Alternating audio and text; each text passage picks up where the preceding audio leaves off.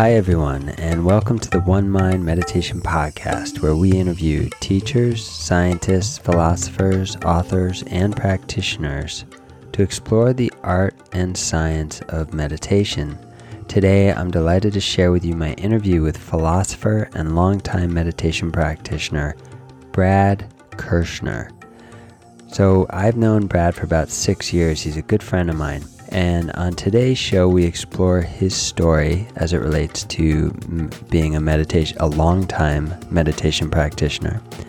And we have a fascinating discussion around this basic question: when might it be a good time to step away from meditation? And then the follow-up question, and this is really where we kind of spend the most time: if you've taken some time off, when is the right time to start meditating again, and why? So Brad's explored these questions himself in depth, and he shares how meditation and the absence thereof affects him as a father, a husband, a professional, and in all facets of his life. I think you're going to find it really interesting. So without further ado, let's jump into this interview with Brad Kershner.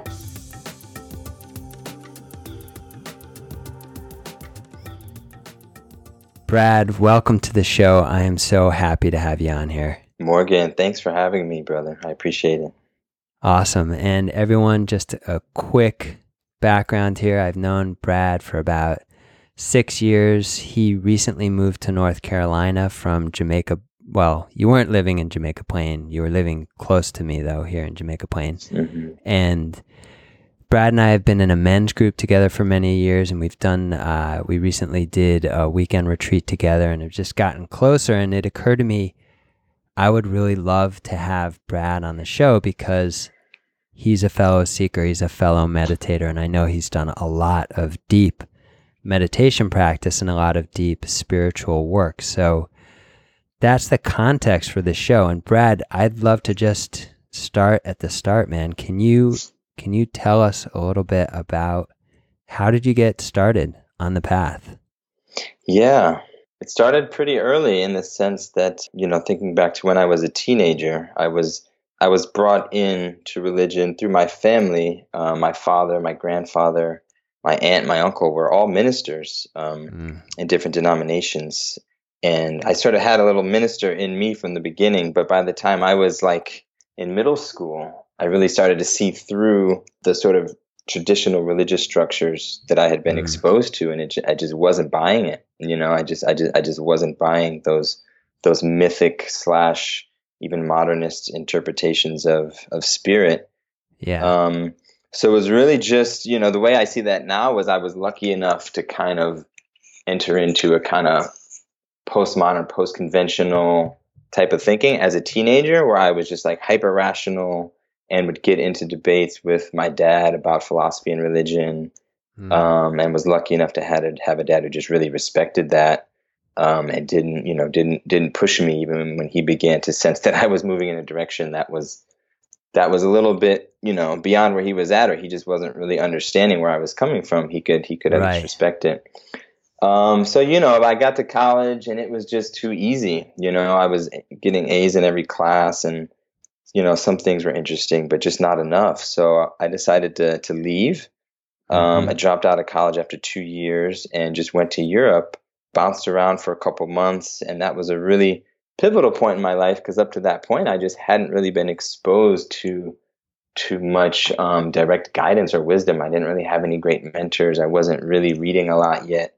And while I was traveling, I met a man who was actually an openly gay man from Australia who had lived in India for a long time. And that was all new to me, and he was vegan for a while and was vegetarian when I met him. And I was just so hungry, so thirsty for knowledge and for guidance as a 19-year-old.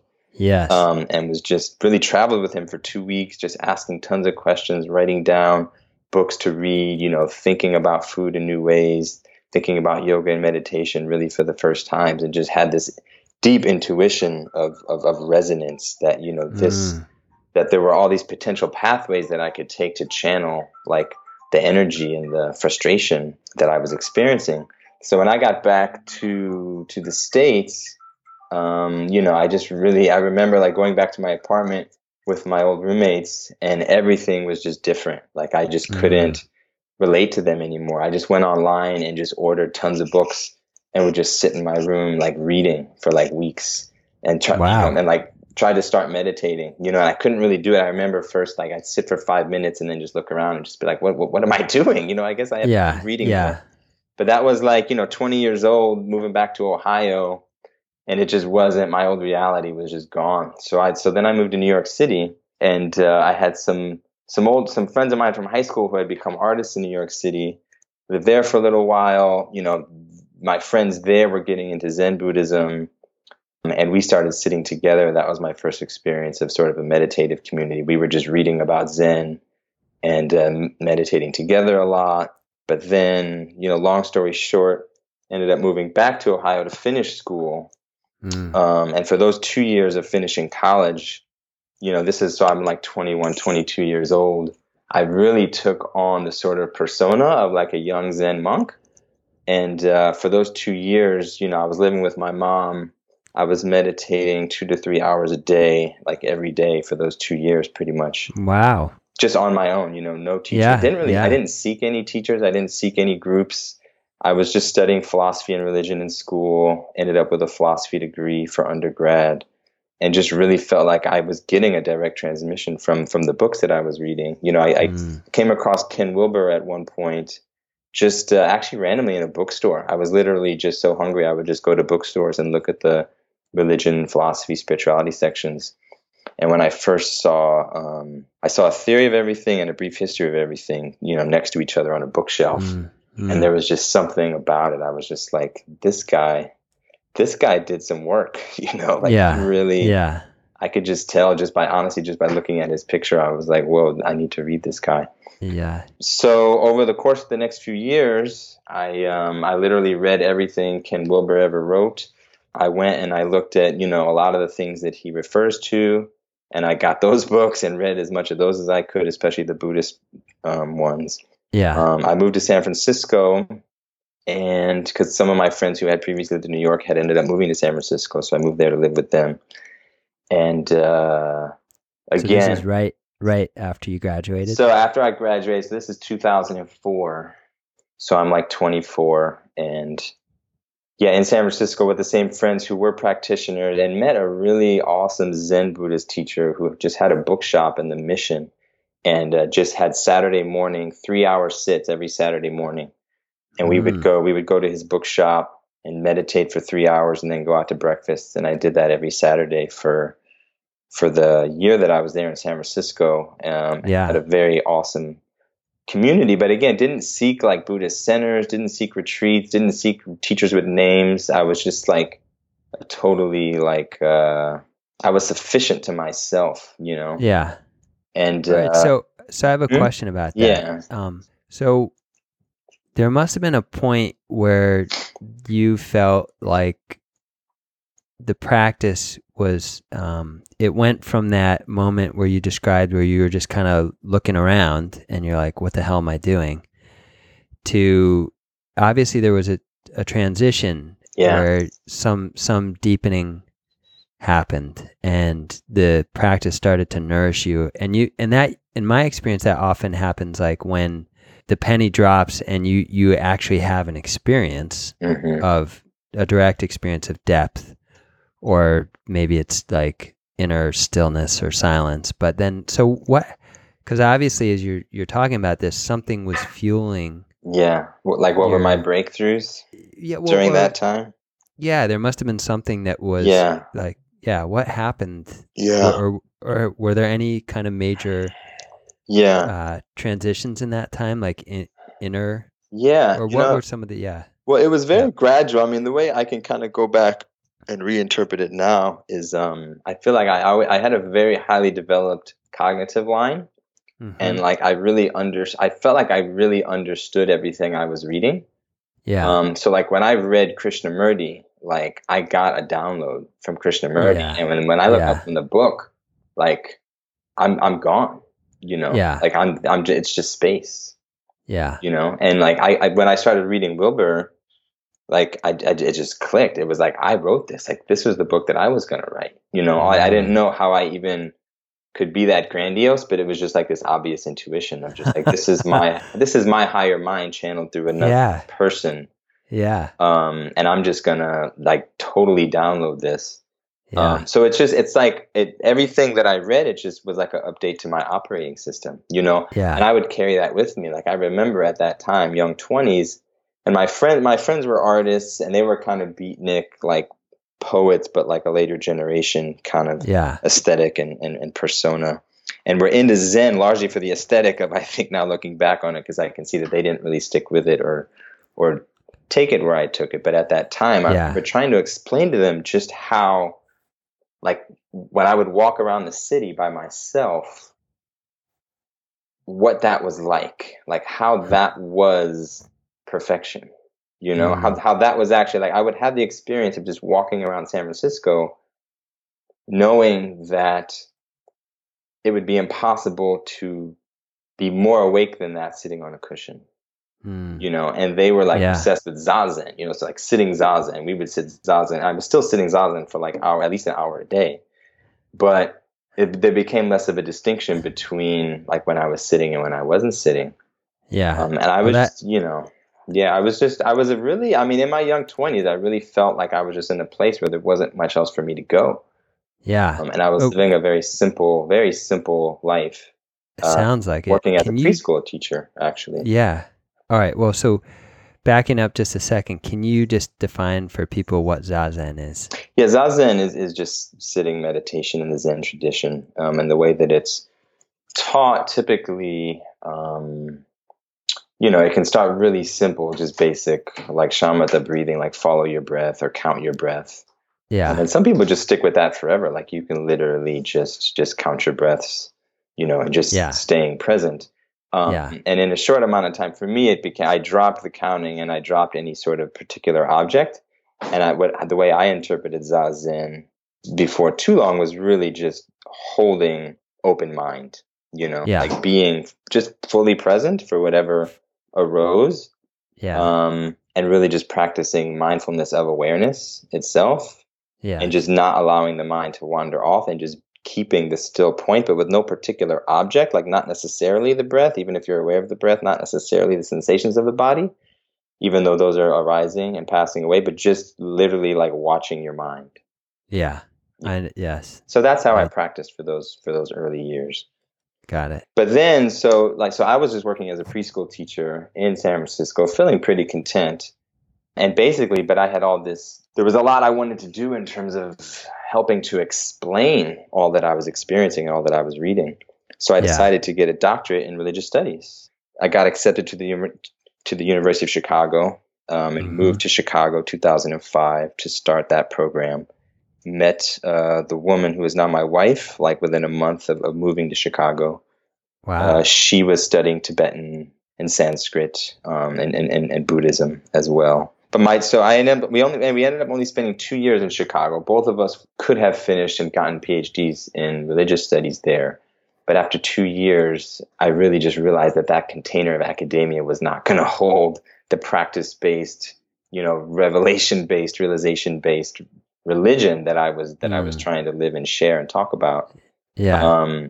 So it just wasn't a good container for me. It was not responsive to my needs as a growing person and mind.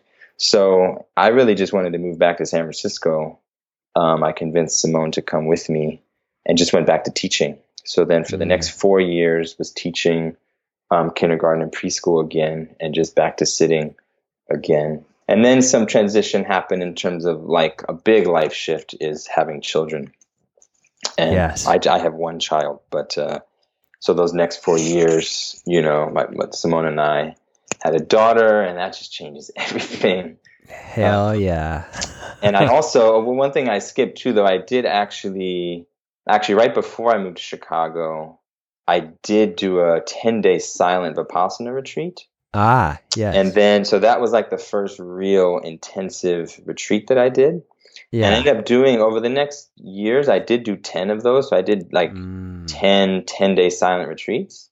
Yes. And those were very transformative, because just They had, being, oh yeah. it's one thing to just sit an hour or so a day and then walk down the street, being happy. But to really spend 10 solid days not speaking, not reading, really literally just trying to meditate 24 hours a day and having the sort of space and guidance to do that was really helpful for me. It was also more embodied in the way that it was taught in that tradition, that Goenka tradition from Burma, is it's very embodied, and they're sort of asking you to really stay with your body sensations until they just vanish and sort of evaporate and dissolve. Yeah. And I never was really good at completely following their instructions, because I was just already so rooted in Zazen that I felt like I could kind of dissolve my bodily sensations, easy enough on my own, that I didn't need to go at the pace that course was laid out for beginners. Yeah. But I did stay with it more than I normally would, and I felt like I was able to have a more of like a whole body just opening, in a way of just like really being in touch with every particle of my body and going through, like, trying to feel my body from the inside, like mindfulness of my actual brain, my spine, like my internal organs. Like I was really able to kind of like know and sort of dissolve my body with my own mind, like inside and out. And that was an interesting experience. Yeah. Yeah. That's cool. That's, but then, so then about, 6 years ago, moved to Boston. My daughter was 1.5, and I had decided to get a doctorate in education this time. I was in the doctorate program for religion. That wasn't really the path.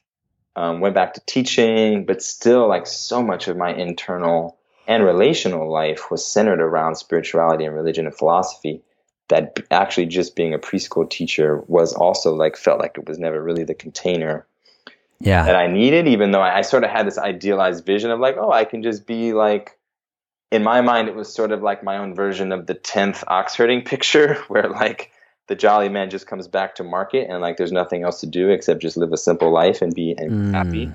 But I was sort of premature in that. The Zen pictures. Yeah. Right? So in Zen, there's this notion of like these 10 stages of the path, and they're all represented by different pictures. And, the last one is just like a happy man going back to the marketplace, sort of like he's been through, he went through the seclusion, he went through, all the different stages of awakening. And then like, what else is there to do but just live, Right. And I was very, premature in my attempt to embody that. But in my mind, that's what I was trying to do by being a preschool kindergarten teacher, which is like, okay, what's the simplest, happiest, most positive, like do no harm, joyful profession, And I just love being with kids. I always have. But still, it was like, okay, that wasn't really feeding my mind, and my sort of cognitive line of development. So I figured I'd try to bring these two things together with a doctorate in education, moved to Boston, doctoral program at Boston College, which I'm now finishing my dissertation for. And another shift in practice happened in terms of like, I started sitting less, definitely was sitting on the cushion less, met some Mahamudra practitioners and teachers in Boston. And that was interesting. And I'm not sure if I fully am far enough away from it to really have a good 2020 hindsight on it yet. But the Mahamudra teachings, in my understanding, do align with Zen to some degree. I mean, you're talking about Mahayana, and you're talking about really being awake to awareness itself, to consciousness itself, to the sort of interpenetration of mind and matter, and the sort of psychophysical nature of reality, and going through stages of, being aware of that, embodying that, witnessing that, and then kind of like poof, like releasing into that and sort of being that reality. And for me, that's what I was always doing in Zen, was just in Zazen, like actually just being awake and just being as non-dual, as I could, open out into.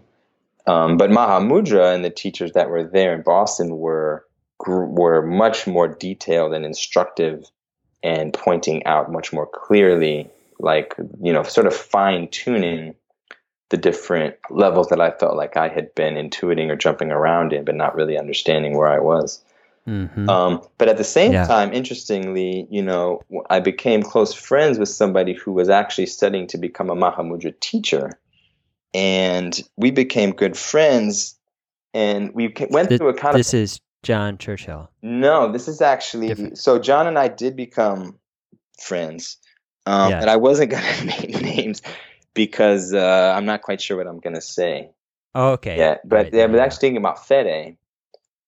So my friend of mine was actually, he was actually chosen to become a teacher in a very legitimate lineage of Mahamudra practice. Yeah. But he and I were also in, a circle of friends, which you and I shared, where there were, different spiritual teachers. Yeah. And it was sort of, I felt like for us as a group over this period of time, we were sort of learning about and like various different groups throughout space and time have learned the same lesson that I think we learned, which is basically the pitfalls of the guru relationship, Yes. pitfalls of spiritual teachers, and how you can have, and again, there's so many examples, I just don't even really need to name any. How can you have a spiritual teacher who it isn't just a charlatan, right? Isn't just making it up, is actually having some significant realization or state and or stage development, and yet, doing and saying things that at some point in time people begin to realize are not good, right? Are not virtuous and are hurtful and are causing suffering for people. I mean, just in this past year, a very well-respected Tibetan teacher, the guy who wrote the Tibetan Book of Living and Dying, has, like, all these scandals have come out about him, and I was shocked by that. And that's been slowly kind of building with him. Yeah, which I wasn't aware of. But it's like every lineage has people like this who just end up being, apparently not good in some ways. And giving up in some ways, and not owning it, worst of all, like not fully seeing it, being blind, having this interesting shadow that really affects people. And I think myself and others in this group that you and I were in, people were really trying to come to grips with this. Totally. One way that I processed that was really downplaying the significance of meditation, downplaying the significance of even realization of state development or stage development. I don't know how much we don't need to talk about states and stages. For people who are interested, they should check out a recent book that came out called The Religion of Tomorrow by Ken Wilber. Really kind of breaks down the difference between states and stages. Yes. And another caveat, I did, everyone, there's a whole 2-episode series I did on this with a gentleman named Ted Saad, where we kind of went in depth into states and stages. And did you guys? Cool. I should listen to that. I haven't heard it. It's a great show, and Ted just kind of shares his knowledge, and I'll hook that up in the show notes, everybody, so you'll be able to refer to this. And like Brad, Ted was deeply influenced by the work of the philosopher Ken Wilber. Yeah, so please go on. Yeah, so I mean, part of my spiritual life over these past 5-6 years has been really finding my place of balance and a place to move forward from. Yeah. In light of really, doing some deep discernment about how to tease apart and understand, the different aspects of human development that can help make sense of how and why people can, go really far along the spiritual path in any given tradition, and yet still do things that basically any sort of reasonable community of people would say, like, that was not a good thing to do. Right. And it begs the question, what is the significance, if any, of awakening if these people are actually awakened, right? And yes. It's questions of moral lines of development, and also, as you've been talking about, embodied, integrated kind of presence related to one's state development. And go ahead. Yeah, well, so for me, I mean, it was just seeing more and more people who were really playing this out in terms of playing out a hyper focus on spiritual realization, and in one way or another falling short in terms of like my ideal of just like how I want to be as a person in the world.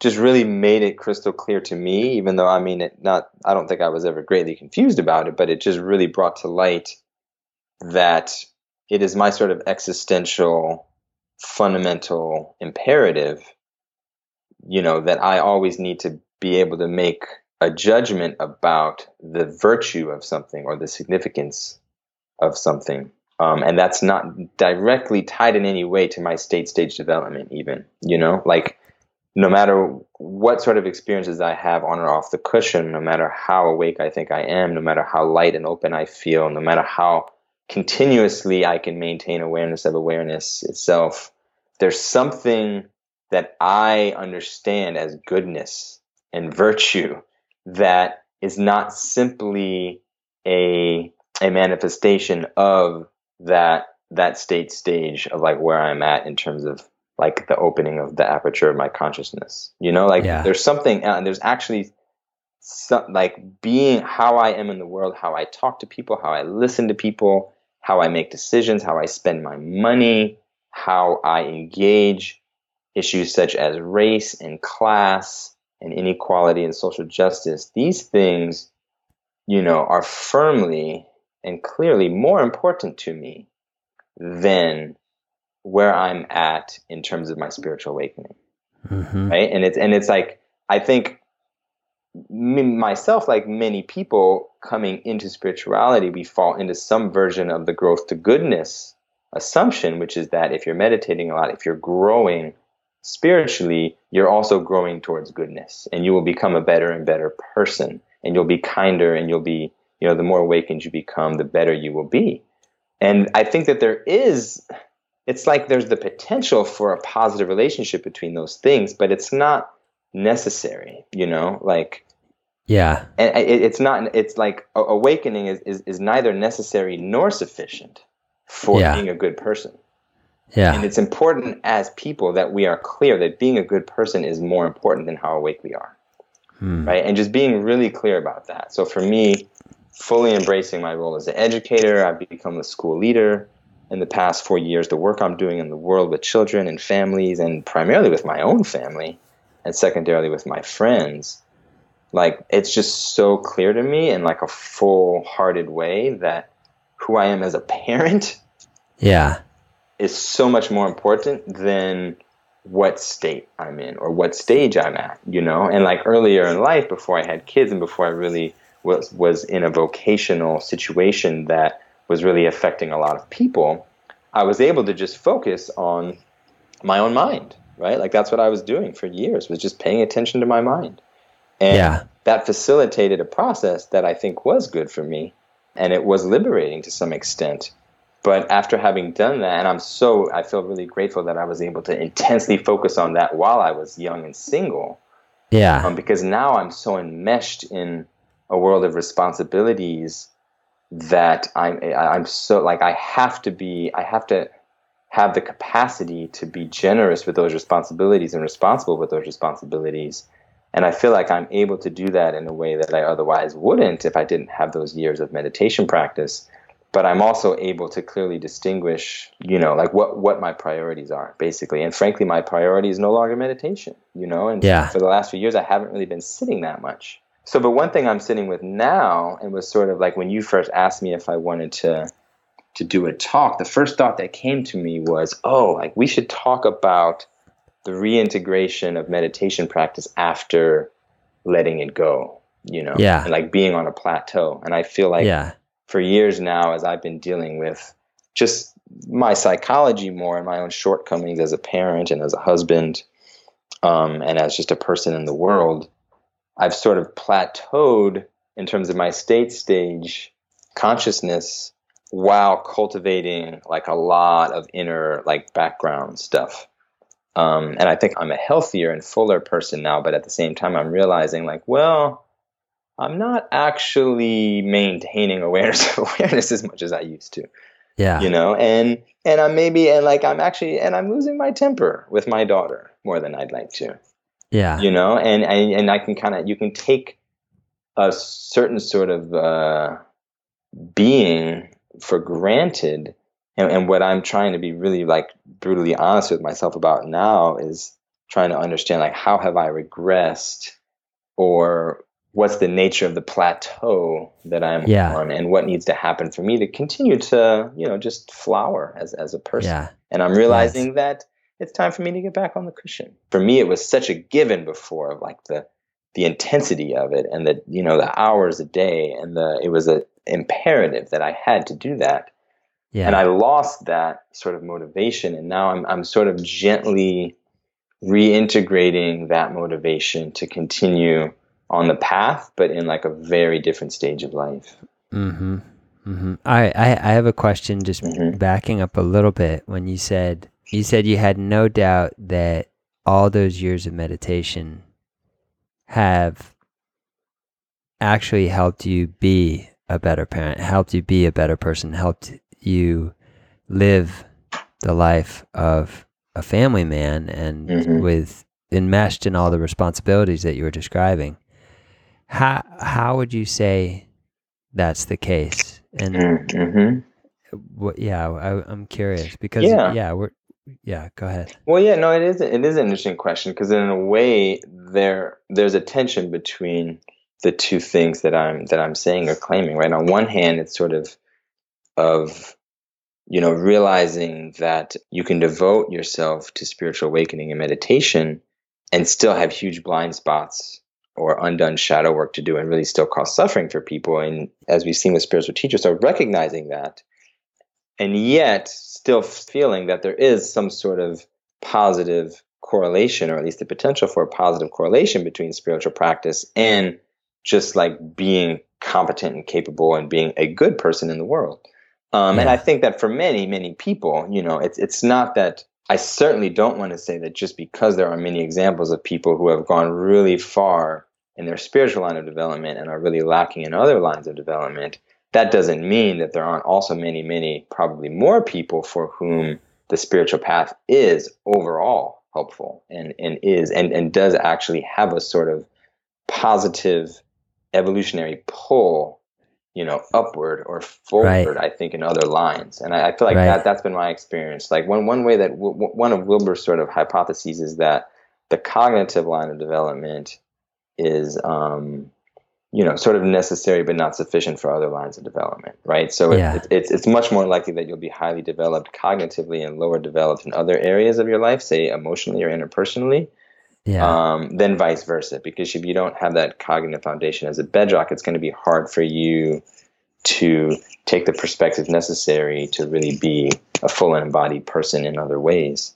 And I feel like for me there's such a, I've never really thought about it like this before, but there's such a close sort of dialectical relationship between my cognitive development and my spiritual development, that I think as I sort of went full steam ahead in both of those areas through a lot of reading and a lot of meditation, other parts of me were pulled up as well, partly because so much of what I was reading and learning about did incorporate ethics and did incorporate notions of compassion, right? And interdependence and interbeing. And there are all these ideals that are part and parcel of the Buddhist framework, which is mostly what I was operating in, that do sort of, those were a part of what I was trying to embody the whole time, But I think what I've realized, though, is as I stopped sitting so much and started just really focusing on my relationships and my responsibilities and the way I was showing up in the world and my vocation, it allowed those sort of ideals of compassion and empathy and selflessness and interbeing. It allowed me to really pay more attention to those things. Because I was more able to see sort of how I wasn't living those things. Yes. But I did definitely still feel like I was pulled upward overall as a human being by my intensive meditation practice, for sure. Yeah. Yeah. Interesting. That makes sense. All of it makes sense. I think an interesting, just general comment that I'm sure everyone's thinking about is or at least reflecting on, is the assumption, and this is kind of under everything you're saying, just the assumption that if I do meditation, if I do spiritual practice, I'm going to be a better person. And, that's in a lot of ways, that's just this fundamental assumption that we all have, no matter what. And I think, everything you're saying is, you're saying, yeah, that's possible, but we can't ever take that for granted. Yeah. I think that's just it. It's not taking it for granted. It's being explicit and concerted and earnest about it and intentional about it and honest with yourself about how you're not. And I think for some people, maybe that's hard because it's just like, especially when you want to see yourself as a spiritual person, and there's a lot of work involved in seeing, objectifying, and reintegrating the parts of yourself that are not developed, Yeah. Yeah, because we all are really like motley mixes of subpersonalities and wounding and trauma. And, there's just a lot going on in every person. It's so amazing, actually. Oh, yeah. No, it's like when you start to look at the landscape of one's own internal kind of world and the turns that you take, forget a day, just an hour. Yeah. And, we're all of us mostly all over the map in a lot of ways. And then, how conscious am I? How conscious are you of all of that? And then like what, and then what's the frame also in which you're conscious of it? There's like so much, and none of us really have, you kind of have this ideal of a sort of perfect straight line equilibrium that meditation's going to give you. And that's never been my experience. And I think on the path you learn, all right, that's not really the point here at all. Part of the point is just to begin to slowly awaken to who I am and all of it. Right? Yeah, warts and all. Totally. Yeah. And, which is hard, which is why, and it helps though. And one of the reasons why I appreciate Wilber and some other sort of more psychological like integrations of Western psychology and Eastern spirituality is it helps to have a framework within which you can understand your own experience that's broad and comprehensive enough to make room for all the pitfalls and the struggles and the imperfections, and some notions of spiritual awakening are just too simple and they're not explanatory enough, like Zen. I mean, it's just not explanatory enough, and I think a lot of people actually suffer through a long time of just trying to do something like Zazen, but not really having a framework to understand their shadow or their anger or their, the deal with their past trauma or even just relationship stuff. There's so many different kinds of work that we need to be doing. So I really appreciate, having that. And I think it's important to have both. Yeah, I guess just like with anything else in life, the spiritual path can give you a way to avoid a lot, I think like having a map is a really good thing. And, it's just no matter where you are, on the path or off the path, it's very easy to get lost. Yeah. And so I agree with you. Yeah. And if you don't, have a strong practice or background of practice, then, maybe you're more likely to over-reify the map and fall into some pitfalls there. And, but that's still, no number of examples of that mean that the map is in itself a bad thing. Like, like they sort of say, everyone's a philosopher. Some are just better than others. Everyone has a map. It's just, and part of the work is not reifying it, not getting stuck in it, and the deeper you go in your practice and your awareness of awareness and becoming construct aware of your own mind's operations and not identifying with your thoughts, not identifying with anything that's coming up that passes in time and space, helps. Like, so that's how the two can kind of work together. Like you keep expanding your map, but you also keep expanding your identity so that you're not sort of caught up in making too much of any thoughts that arise in conjunction with any particular math. So tell me a little bit more about how are you thinking about this context of coming back to the cushion? Like, what was the impetus, or what is the impetus for you kind of really saying, all right, it's time? Is it really, I guess you were saying a lot of it is seeing some of the things coming up in your family life, like the anger. Yeah, for sure. Yes.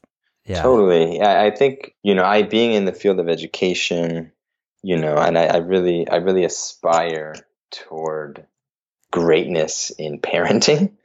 Yeah. And in just helping other people develop. But parenting has been the biggest ass kicker and the most painful mirror. Yeah. And it's just been interesting for me that, I don't know if other people experience this, but my daughter triggers me more than any other human being ever has. And I don't know what's going on there cosmically or karmically, but the person for whom I most want to show up for as an awakened, kind, generous human being is the person I most get triggered by, Yeah. So that's part of it, but that also, like, there's other work that has to go on there too, other than just meditation. But I really just feel like the time is right, and it's just a noticing of, for me, the transition to de-emphasizing sitting on a cushion came from the feeling that I could maintain awareness of awareness throughout most of the time, like most of my life. Yeah. And then just sort of notice, and then when it would get shakier, when I would notice that I wasn't maintaining it anymore, I could easily just sort of not make a big deal of it, especially with these other things we've been talking about, with really de-emphasizing awakening and really emphasizing being in the world, emphasizing ethics, emphasizing, like the responsibility to others, and then not caring as much whether or not I'm maintaining my sort of open awareness and sort of feeling myself as the whole of the world or whatever space that I'm in. Like, I sort of got used to feeling the wholeness of the space that I'm in. Yeah. And then I feel like that started becoming more and more spotty, but then it's like I didn't care enough anymore. And now just through thinking it through and through coming to terms with that, it's just like, I'm just realizing now, like, no, actually I'm not as open as much as I used to be. And just recognizing that. And one thing that, like, they teach in the Mahamudra teachers that I've had have emphasized, and really emphasizing that daily practice is still very important. And one reason is that no matter how awake you are, even if you are open to awareness itself and have a deep awakening experience, concentration and the cultivation of samadhi concentration are things that need to continue to be practiced. Because that will fade. Like, your ability to just have a really focused, concentrated, laser pinpointed mind will fade if you don't continue to cultivate and practice it. And I've just kind of noticed in myself that I feel less laser like lately. Yeah. So it's, and honestly, just I've taken on so much responsibility in work and family that it's hard for me to even see how to structure my day the way that I used to, in terms of sitting so much. So it's more of a logistical struggle when you are an active professional and family man. But that is my charge for these coming years, is to reintegrate the sort of seriousness of, cultivating and honing that laser-like focus and concentration, and intentionally, opening up to awareness itself as much as I can, and then having a place, from which I can step off of the cushion. Just a much more like grounded and like solidified way, if that makes sense.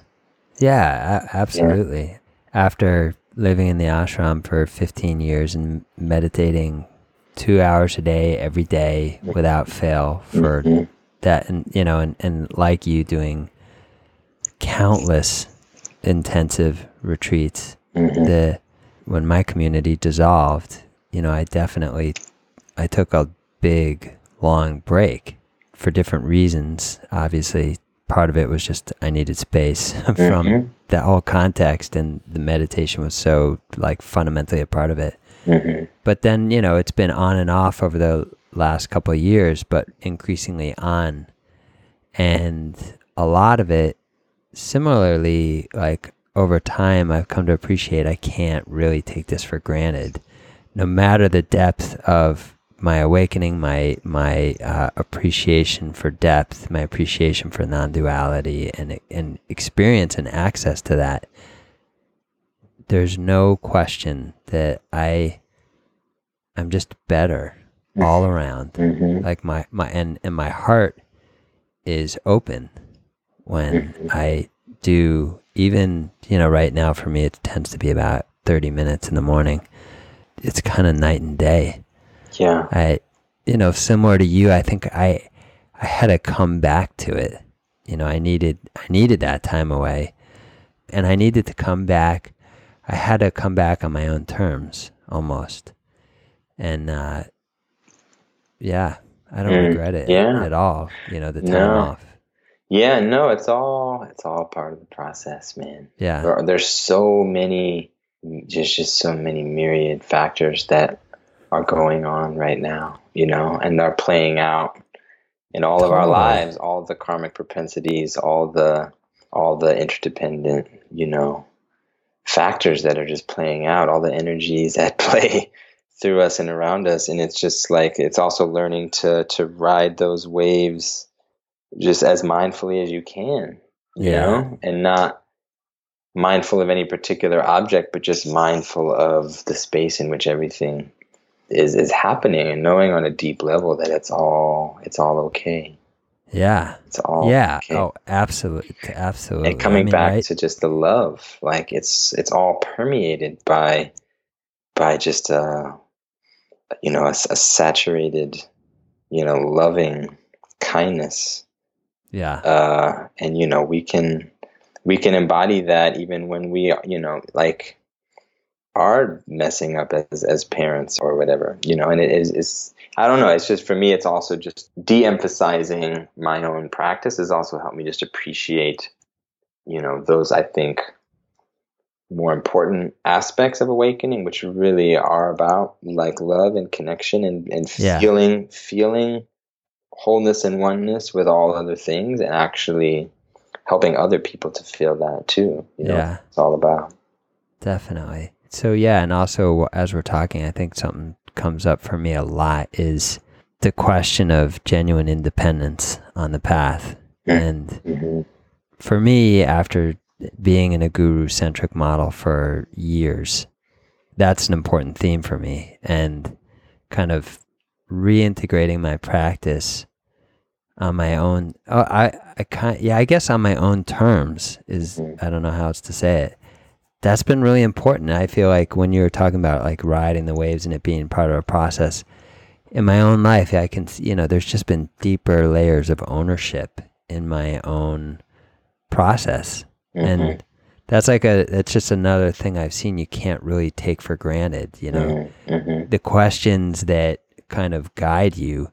Those are your questions. They're my questions, they're really very particular to each of us. And it's true. There's a certain sort of sanctimonious. It's just there's something really sacred about each person's path, and I feel like that's one thing I've actually was lucky to not to feel that from the beginning, that I was just on my own path. Sometimes I've wondered if there was like, what was really going on there. Was I averse to taking on a teacher for some reason, or is there something undeveloped about my like second person relationship with God, but it's been really empowering for me not have a mediated experience through a guru. No, that's awesome. Well, there's not much more to say after you get to love is everything, I guess. I agree, man. So do you have any like prayer dimension to your practice? I don't, that's something that really, again, in the way that that integral theory breaks it down, you can experience God or spirit, in the first person, second person, or third person. And I've always resonated with the first person, which is just that direct realization that like, I am that, experiencing experiencing, the feeling of being being everything. Yeah. And then, in the sense, the third person is just sort of, for me, I've experienced it as just a sort of very slight shift on that same realization, where it's like just feeling a oneness with the world. Yeah. Both the manifest world and then the non-manifest world. But this notion of the second person of God, of having like a I thou relationship, or it was never came naturally to me. And one thing that was actually eye-opening was that I was curious about. I didn't realize before I started working a little bit with Mahamudra teachers how much in many of the Tibetan traditions they really incorporate deities, and like you actually, I was instructed to really basically be asking, the Buddhas and the deities for help. Like every time you start meditating, you're really calling forth the guides, and doing visualization of another being, and then visualizing that being turning into a golden sphere of light, and then visualizing that golden sphere of light dropping down through the top of your crown down into your body.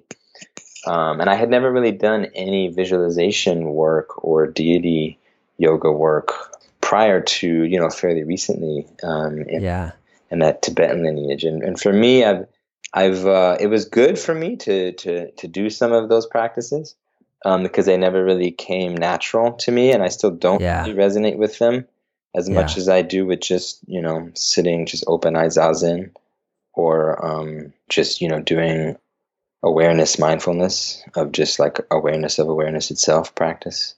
But so for me, that's sort of like my spiritual blind spot for whatever reason, and maybe it's because of my, my whole early life being so dominated by Christianity.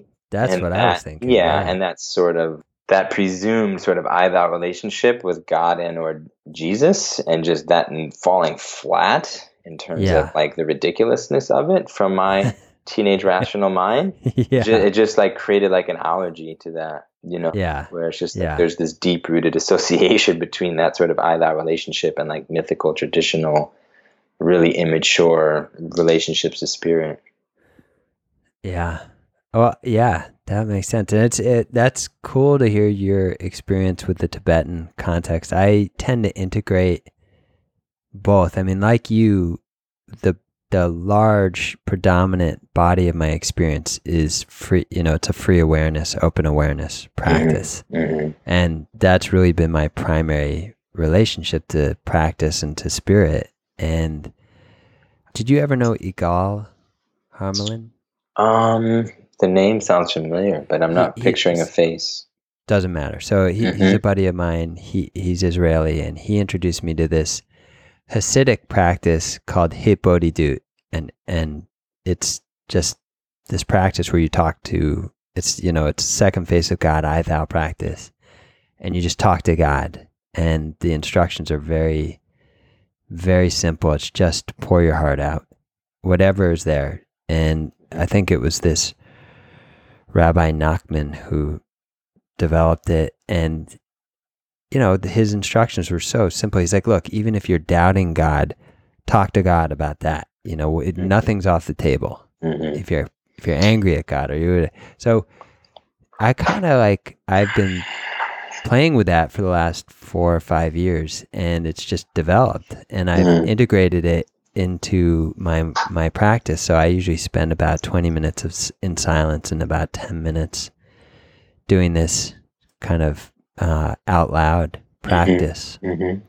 And interestingly, it's really in a powerful, I mean, it's always heart opening. It blasts my heart wide open, but a lot of it is also just like, I don't really have the sense of the other. I can't really differentiate who and what I'm talking about from my highest self. Like there's no division there. And a lot of the time that's what I'm talking to God about. And it's really moving.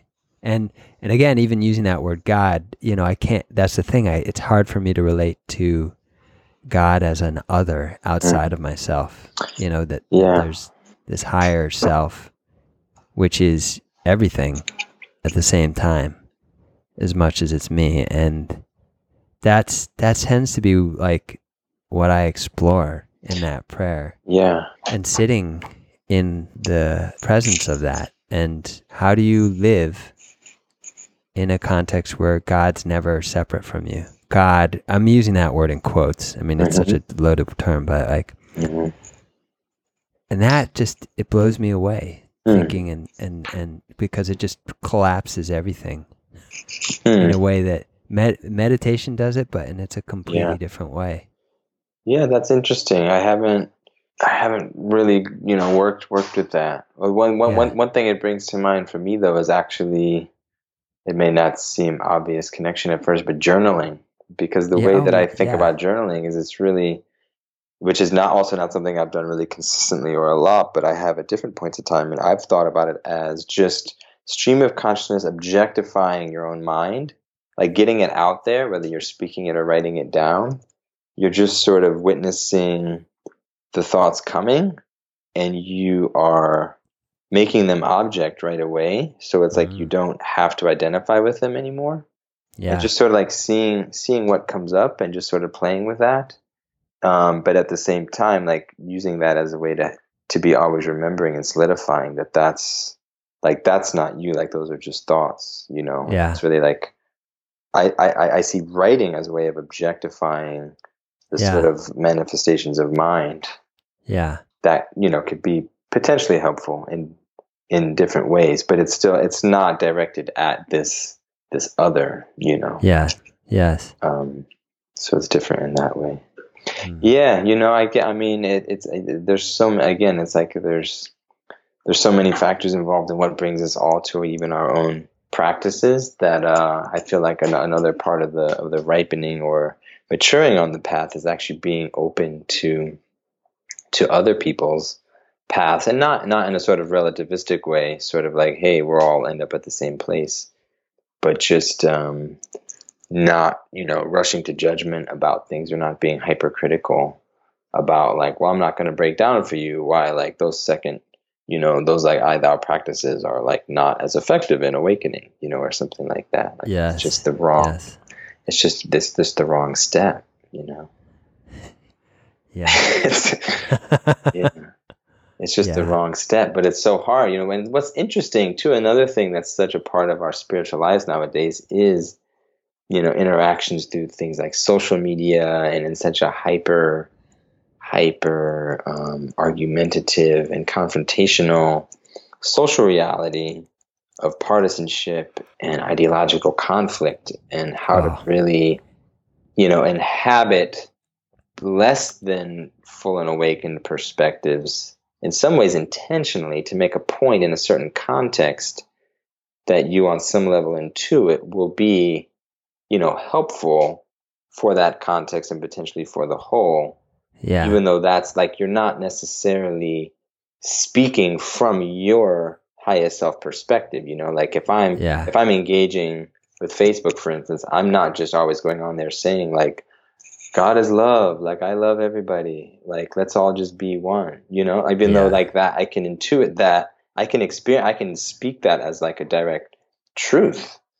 But that's not what's relevant for that context of conversation. Yeah. Message to humanity, Jesus is coming. Yeah. Yeah. Or even just like, like I am that or whatever. Yeah. It doesn't, you're not necessarily just like, we have to be able to skillfully embody so many different perspectives, so many different contexts, and being both construct aware and context aware as skillfully as we can. Is really like one way of describing like what our responsibility as people really, but especially people who are aspiring towards any form of healthy spirituality in the 21st century. Like we have to engage different people from different places in different ways, and not hold too tightly to anything really, to be able to work with the situation. Yes, totally. And I think that's I think that's a good note to wrap up on. Cool, man. Yeah, so much. This was so nice, Yeah. Nice. really nice. It was good for us. I really enjoyed it. I really enjoyed learning more about your story, but it's good just to riff and talk about this. Yeah, I'm realizing at the beginning I was wondering, oh, maybe I'll tell my India story, because I did have a big like awakening experience in India as well, but I didn't Wow. get to that. No, Yeah, so that's for next time. Next time, definitely, Next man. time. Yeah. Well, there's so dude, much, man. And next time we're talking, I'd love to just this made me think like I would love to hear more of your story as well, always. Yes, and hopefully, hopefully in person before too. Yeah, exactly. Find a way. That's exactly what I was thinking. But yeah. So let's formally just wrap up the show. So thank you for coming on, and I really appreciate it. Is there a way, like, so do you have a website, or is there? You know what? I started one at one point and didn't follow through with it. I do post things to Twitter mostly related to education, and society, not so much to spirituality. People are welcome to follow me, Brad at Brad Kershner on Twitter, where I try to, on that note of like trying to really tune into what's most helpful for humanity in the context of who I anticipate the audience being. I'm always trying to post things on social media that I just think will be helpful to people. Cool. I'll connect that in the show notes too. Cool. As well as all the books you mentioned, I'll link those up. The Religion of Tomorrow, and also some of the earlier works by Ken that you mentioned from the bookstore. Definitely. And great. Well, thank you for coming on the show, Brad. I really appreciate it. Morgan, thank you so much, man. Thank you for joining me for this interview with Brad Kershner. If you want to learn more about Brad's work, or if you just want to be in touch with him, I have hooked up his Twitter address in the show notes, which you can find over at aboutmeditation.com. And if you enjoyed today's show, I encourage you to please leave us a rating and a review on iTunes. That is by far the biggest way to help us out. It's the best way to get our show in front of other listeners and other meditators. And also, while you're over at aboutmeditation.com, check out our courses. We have a number of courses for beginning and intermediate meditators. I think you'll enjoy them. So if you enjoy the podcast, you'll probably enjoy our courses. So check them out. You can find those over at aboutmeditation.com. And also, the One Mind podcast is part of the Podcastica network. Please check out Podcastica over at podcastica.com. And finally, let's end with a quote. And this quote is from Chagdud Tulku Rinpoche. And he says, "When someone insults us, we usually dwell on it, asking ourselves, why did he say that to me? And on and on. It's as if somebody shoots an arrow at us, but it falls short. Focusing on the problem is like picking up the arrow and repeatedly stabbing ourselves with it, saying, he hurt me so much, I can't believe he did that. Instead, we can use the method of contemplation to think things through differently, to change our habit of reacting with anger. Imagine that someone insults you. Say to yourself, this person makes me angry, but what is this anger? It's one of the poisons of the mind that creates negative karma, leading to intense suffering. Meeting anger with anger is like following a lunatic who jumps off a cliff. Do I have to go likewise? While it's crazy for him to act the way he does, it's even crazier for me to do the same."